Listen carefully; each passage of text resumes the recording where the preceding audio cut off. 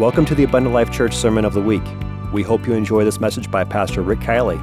For more information about Abundant Life Church, please visit www.abundantlifechurch.org.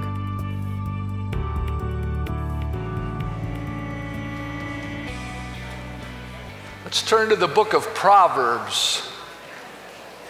Proverbs 15 and Proverbs 22. Praise God.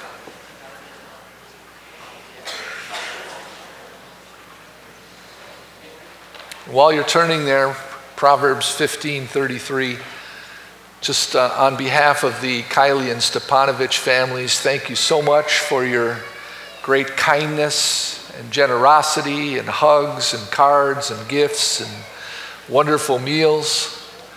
Wife hasn't had to cook for a little while. She's appreciated that. Isn't it great to have a family? We've got a great God and a great family, and we appreciate so much all you've done for the passing of my mother this past week. Can't say enough how much we love you. Proverbs 15:33, the fear of the Lord is instruction of wisdom, and before honor is humility. And Proverbs 22:4, by humility and the fear of the Lord are riches and honor and life. It all starts with humility. And this morning I want to preach this message. I've been waiting for weeks to preach this. Seems that something's come up at the last minute, but this morning I get to preach it. Don't underestimate the power of humility. Don't underestimate the power of humility. God bless you. You may be seated. I want to talk to you about one of the finest examples of humility that I can find in the scriptures other than Jesus himself. That disciple I've chosen today is the disciple John. The man was so humble that most of the time he never even used his name, most of the time in his writings. He simply referred to himself as the disciple whom Jesus loved. The disciple whom Jesus loved. He wrote at least 5 of the 27 books of the New Testament. 1 gospel, 3 epistles, and the book of Revelation. He left his father to follow Jesus. Matthew chapter 4, verse 21 says, and going on from thence, he saw other 2 brethren, James the son of Zebedee and John his brother, in a ship with Zebedee their father, mending their nets, and he called them, and immediately left the ship and their father, and they followed him. Left his father at a moment's notice when Jesus called him. You will find later on in the scripture that his mother was a convert to Jesus. We don't find any more about Zebedee. But when the decision to be made to follow Jesus forced his hand, he left his occupation and he left his family to follow Jesus. He had an understanding of who Jesus is and was. And I want you to know something about this revelation as to who Jesus is. Some people say it's a bunch of semantics. I do not believe that.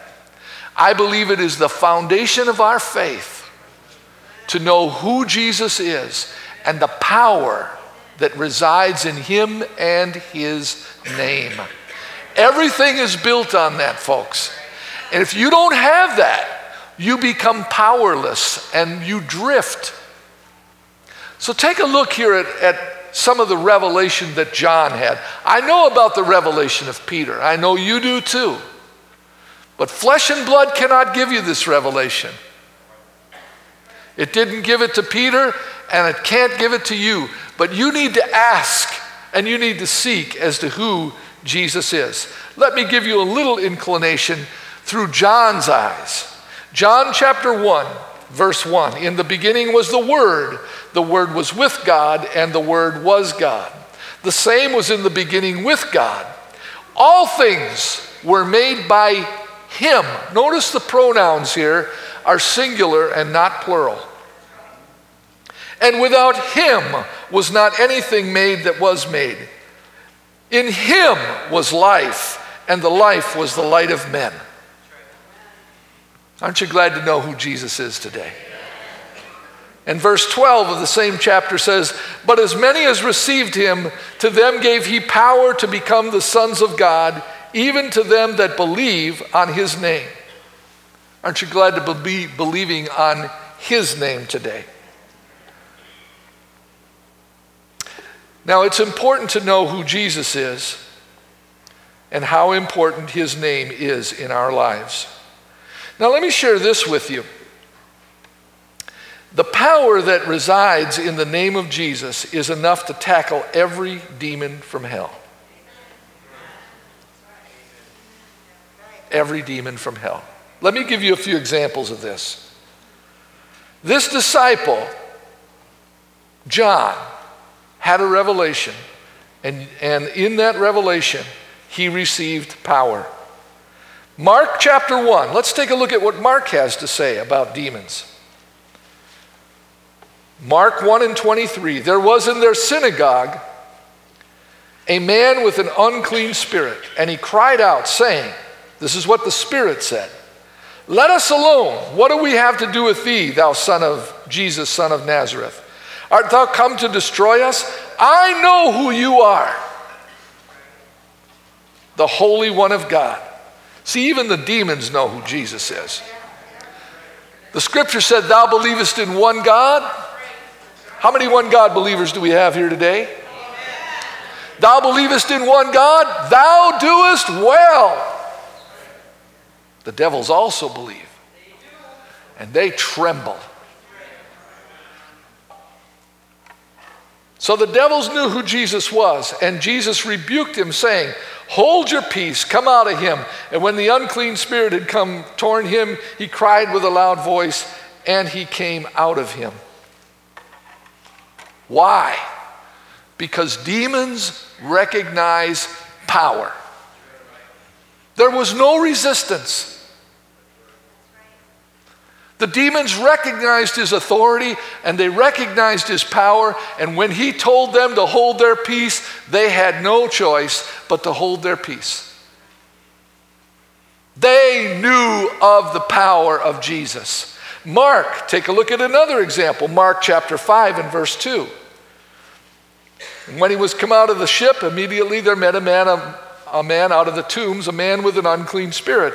He asked him, what is your name? And he said, my name is Legion, we are many. He besought him much that he would not send them away out of the country. Verse 11, there was nigh unto the mountains a great herd of swine feeding.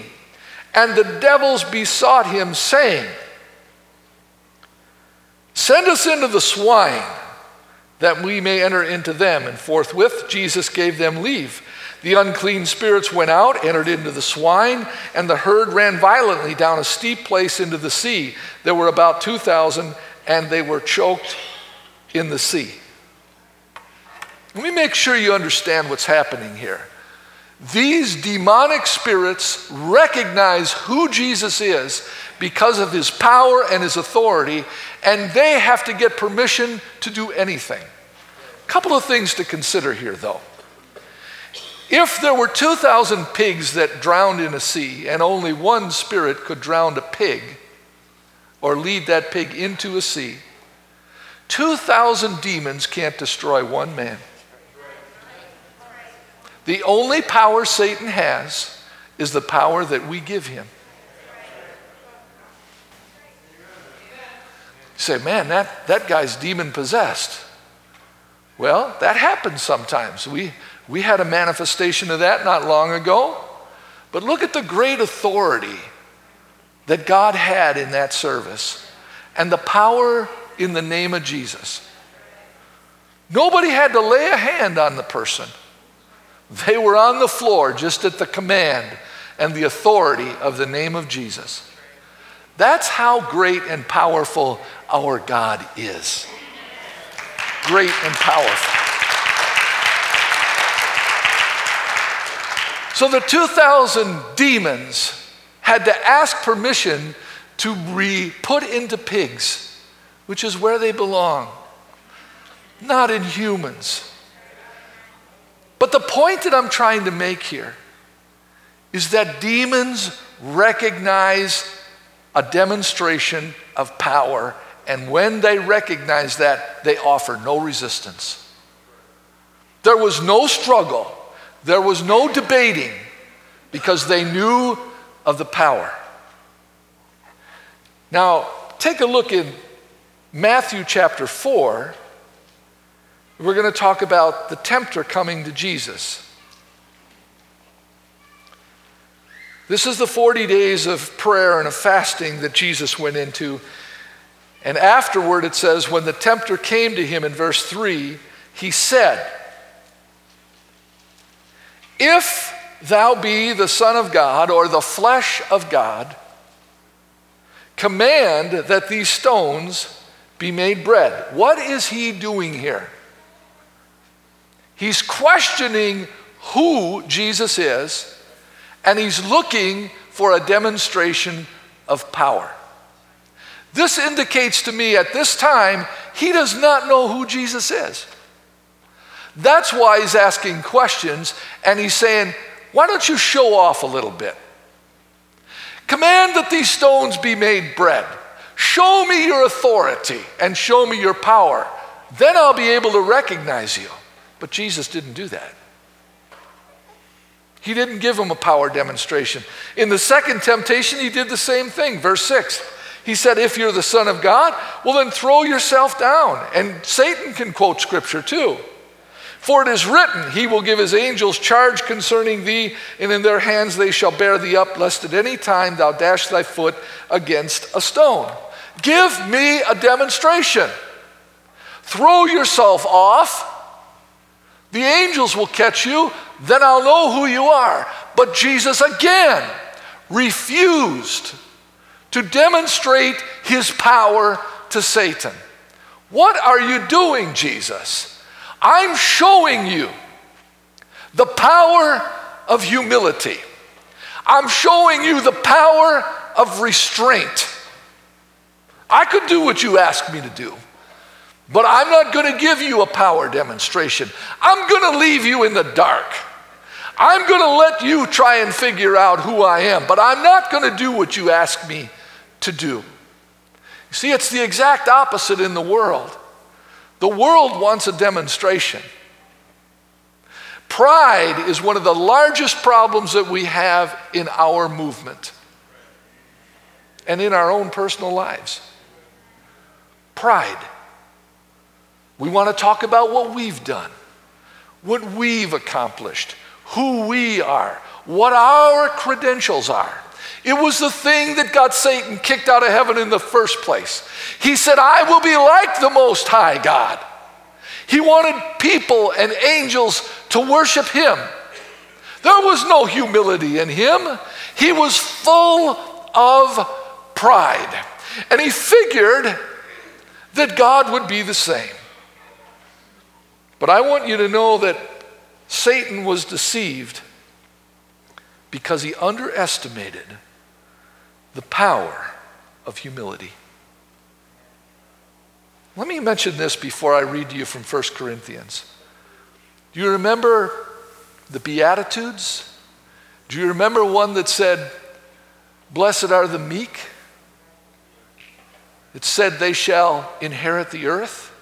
Do you remember the one about the peacemakers? Blessed are the peacemakers, they shall be called the children of God. Do you see meekness and humility rather than pride and aggression? But we see it in Christ's life, and it deceived the devil because he underestimated the power of humility. Take a look at 1 Corinthians chapter 2. We speak the wisdom of God in a mystery, even the hidden wisdom, which God ordained before the world unto our glory, which none of the princes of this world knew. For had they known it, they would not have crucified the Lord of glory. He didn't know what he was doing. He didn't know who he was messing with. They say in the world, you're messing with the wrong guy. He was messing with the wrong guy. He didn't know who he was. And if he'd have known, he would not have crucified the Lord of glory. Here's the mistake that Satan made. Satan thought that he was like God. Therefore, God would have to be like him. Huge mistake. Huge mistake.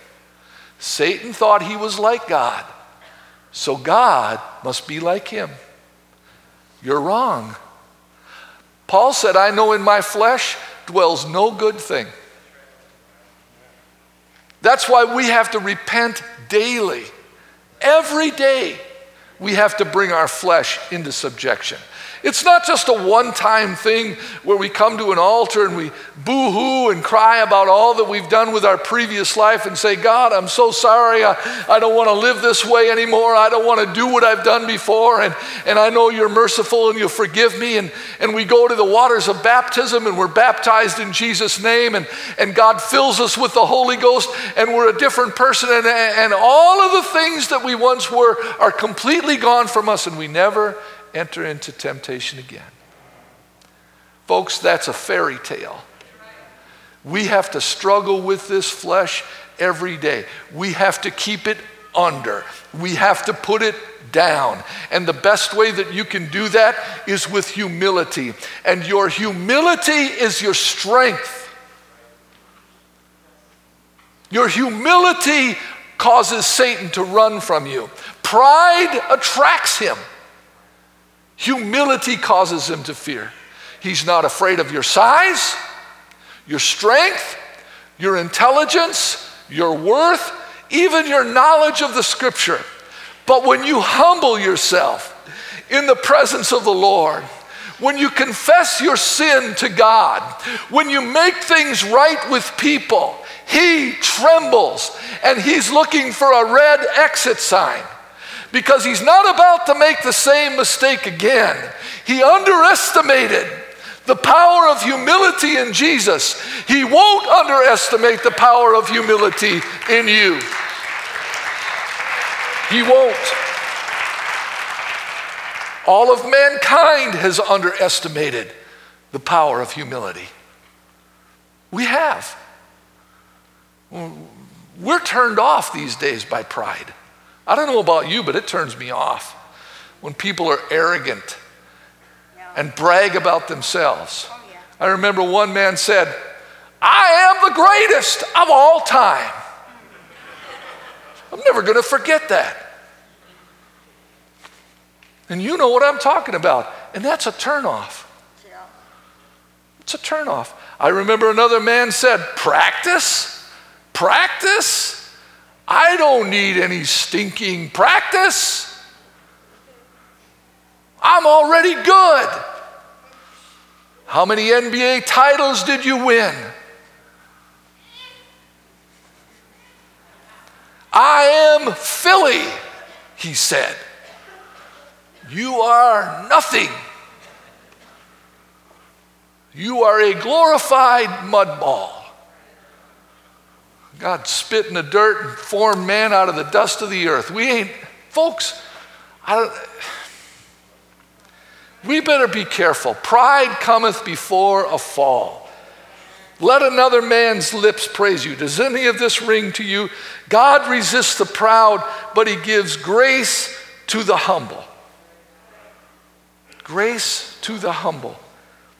Do not confuse meekness with weakness. Don't underestimate the power of humility. A word fitly spoken is like apples of gold in pictures of silver. A soft word turneth away wrath. So I just want them to know that I'm upset. I just am going to get in their face and let them know that they're wrong and I'm right. You might win a battle, but you'll lose a war. You might win an argument, but you'll lose a friend. You'll divide family instead of uniting family. Jesus said, if a soldier comes to you and he says, carry my stuff for a mile, he said, carry it too.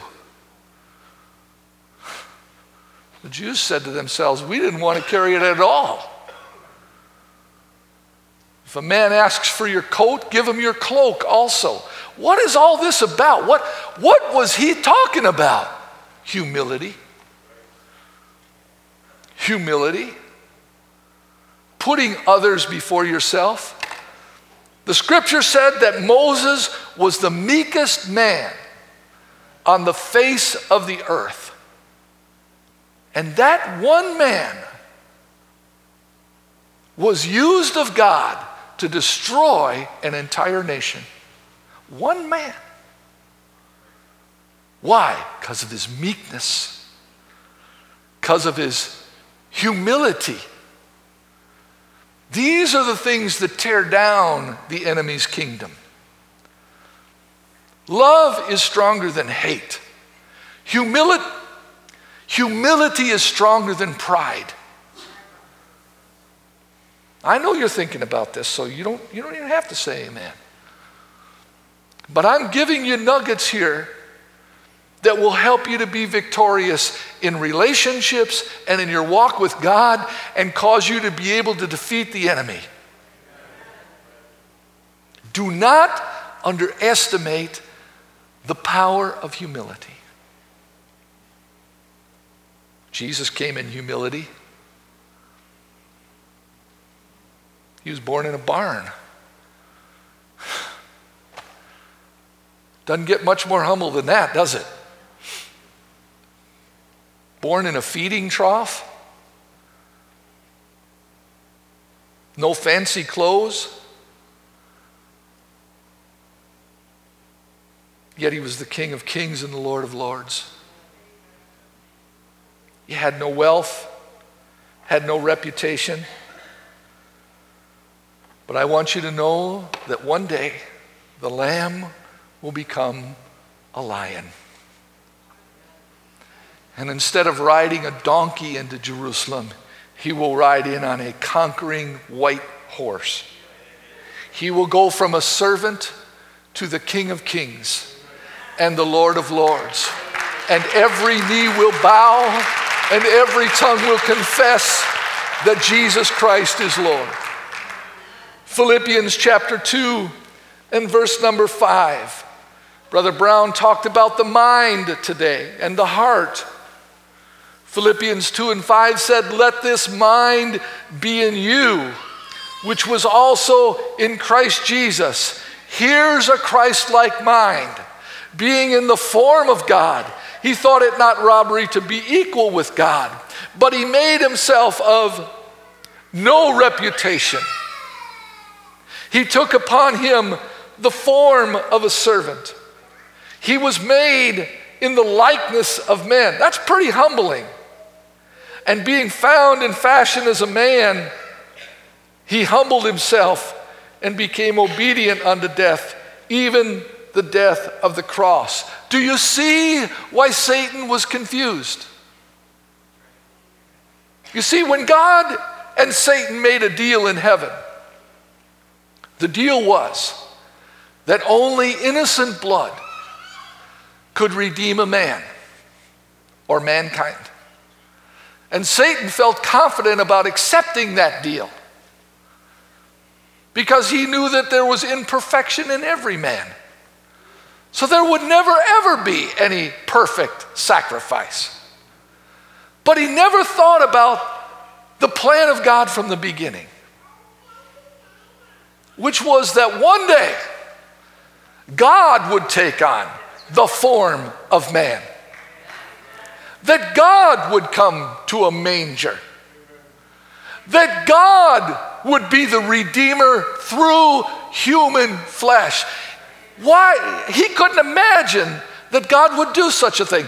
How could the creator of the universe die for the creation? That's beyond his mind. He couldn't understand the depth of humility. I mean, if you're God, everybody ought to be doing what you're telling them to do.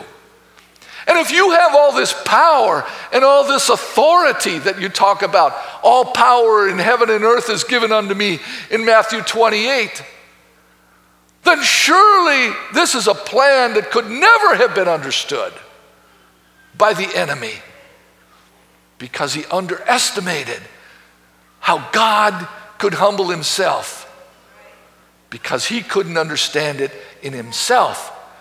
He was the angel, the brightest angel in heaven. He was the music leader. He was the one that led the worship, but he wanted the worship. He wanted to be like the Most High. He wanted to replace God. He thought that his attributes must also be the attributes of God. But God's ways are above our ways, and God's thoughts are above our thoughts, and God's love is deeper than even our love that we have for him. No matter how much you love God, you'll never be able to match the love of God in Christ Jesus. Never. And he humbled himself. He could have resisted, and that's what Satan expected. But he did not resist. And here's the result of humility. Verse 9. Wherefore, God hath highly exalted him and given him a name which is above every name. Let me stop there. When that name is mentioned, everything changes. Neither is there salvation in any other. For there is no other name under heaven given among men whereby we must be saved. You can be baptized 10 times, 10 different ways. But there's only one name. Only one name given among men. And that name is Jesus. And neither is there salvation in any other. He's the only one that can save you. Because there's power and there's authority in humility. See, I'm gonna say it again because I want to make sure that you've got it. The world wants a demonstration of power, and God wants a demonstration of humility. The world says, raise your voice, shake your fist, show us how tough you are. And God says, keep your silent rage in meekness. Show your strength by being able to keep your mouth shut until you can say the right thing with the right spirit. I've told you before that I haven't always come home in a good mood, and sometimes my wife will pick it up right away and send me to my room. Don't come out till your attitude changes. And you know what? She's right. I just need to pray through. And until I do, the smartest thing I can do is keep my mouth shut. You know, you don't have to apologize nearly as much if you could learn to just, you know what I'm saying? But, if you make the mistake of saying what you shouldn't say, will you humble yourself? Isn't that what we just read? He humbled himself. He didn't have to have somebody else do it for him. He did it himself. I remember a time that I got on the wrong side of a situation, and I'm going to tell you about it because maybe it'll help you. I dearly loved my pastor, Pastor Tamil. Great, great man of God. I walked into a bear trap one time. I didn't see it coming. Maybe that's why God gave me grace. But there was an elderly couple in our church at the time, and I respected them, and they seemed spiritual to me, and they kind of pulled my wife and I off to the side, and we would get together one night a week, and it was for Bible study. We were going to study the Bible together. And it turned into pretty soon a time where we listened to tapes together. There was this great, great man of God. This guy could preach. I mean, I've never heard anybody preach like this guy before. And his name was Mark Hanby. Mark Hanby could mesmerize people with his preaching. And this couple had their son go to this college that Brother Hanby had, and so they would get all the tapes from Brother Hanby's preaching. And after a while, it was every week we were hearing Brother Hanby's latest message. And I mean, he could preach. Now, Brother Tamil would tell you this, so I'm not telling on him. He said, I remember him saying it from his pulpit. He said, I know I'm not a great preacher. I never asked God to make me a great preacher. I asked God to make me a great pastor. Well, God answered that prayer. Because he is I don't know of a better. He was a great pastor. But he said, I never asked to be a great preacher. And so these people took advantage of that. And we were listening to these sermons, and then all of a sudden it came out, and they said, boy, wouldn't it be something if Brother Tamil could preach like Brother Hanby? Because this is the greatest preaching on earth. And when they said that, I knew I was in a trap. I wasn't where I belonged. Now we were going to conspire against Brother Tamil. And so my wife and I looked at each other when they said that, and we left. And when we got in the car, we said, we'll never go back there again. But that wasn't enough. No, God spoke to both of us. And we went to Brother Tamil. And we apologized. I remember it. I went to Brother Tamil and I said, Brother Tamil, I got involved in a group that was listening to tapes, and there were some words mentioned against you, and I'm sorry that I ever got involved in that group. My wife and I will never be going back there again. Is there any way you could forgive us for doing that? And he was so gracious. Hey, no problem. I think he knew about it all along. I think he knew that those people were conspiring against him. He might have even known who was at the group.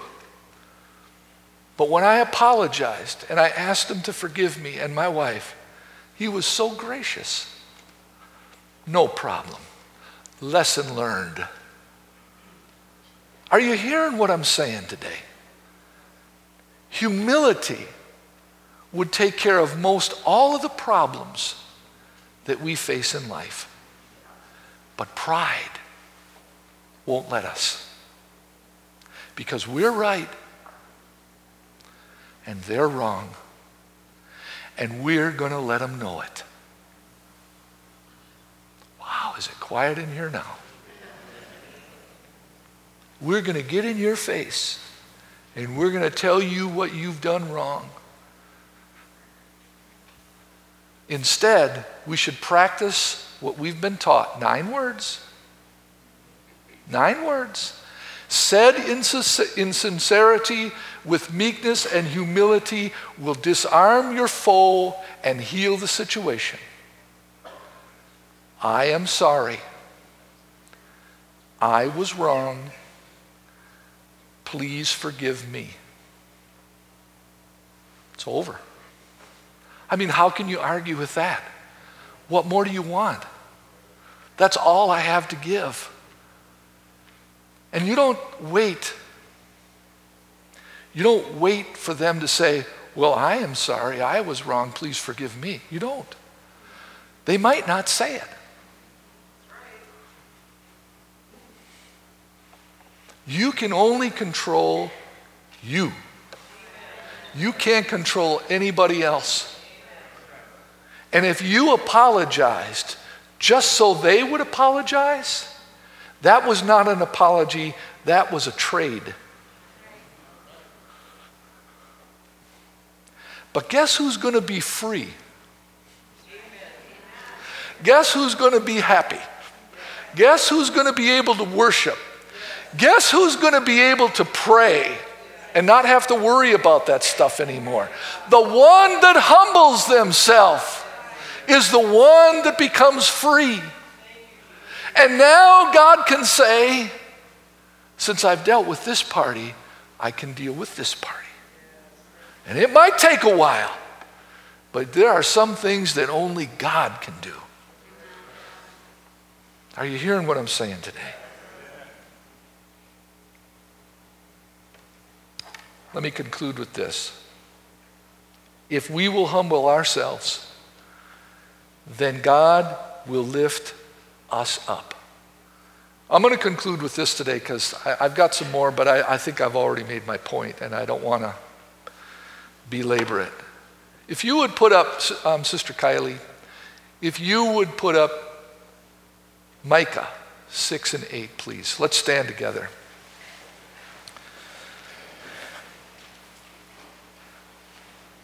Micah 6 and 8, my favorite verse in the Bible. He hath showed me, O man, what is good. How many of you want to know what the Lord requires of you today? Here it is. Do the right thing because it's the right thing to do. I don't want to. Do the right thing because it's the right thing to do. And love mercy.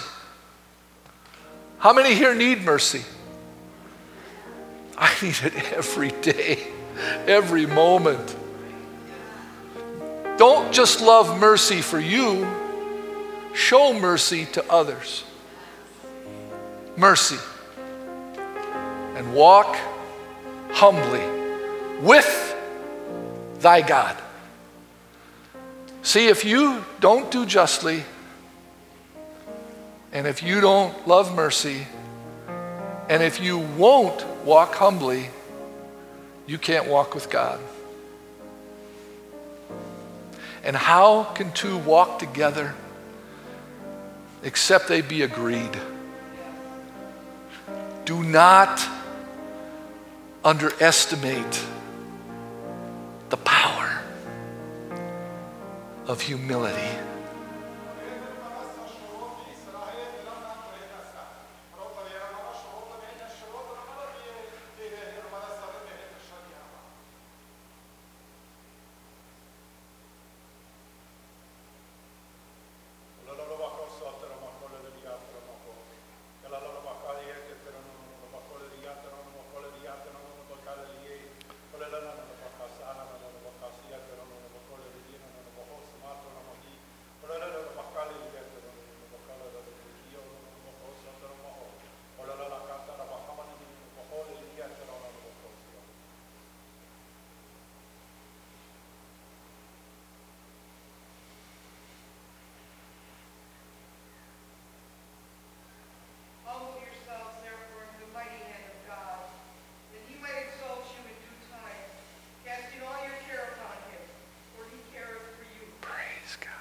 Praise God.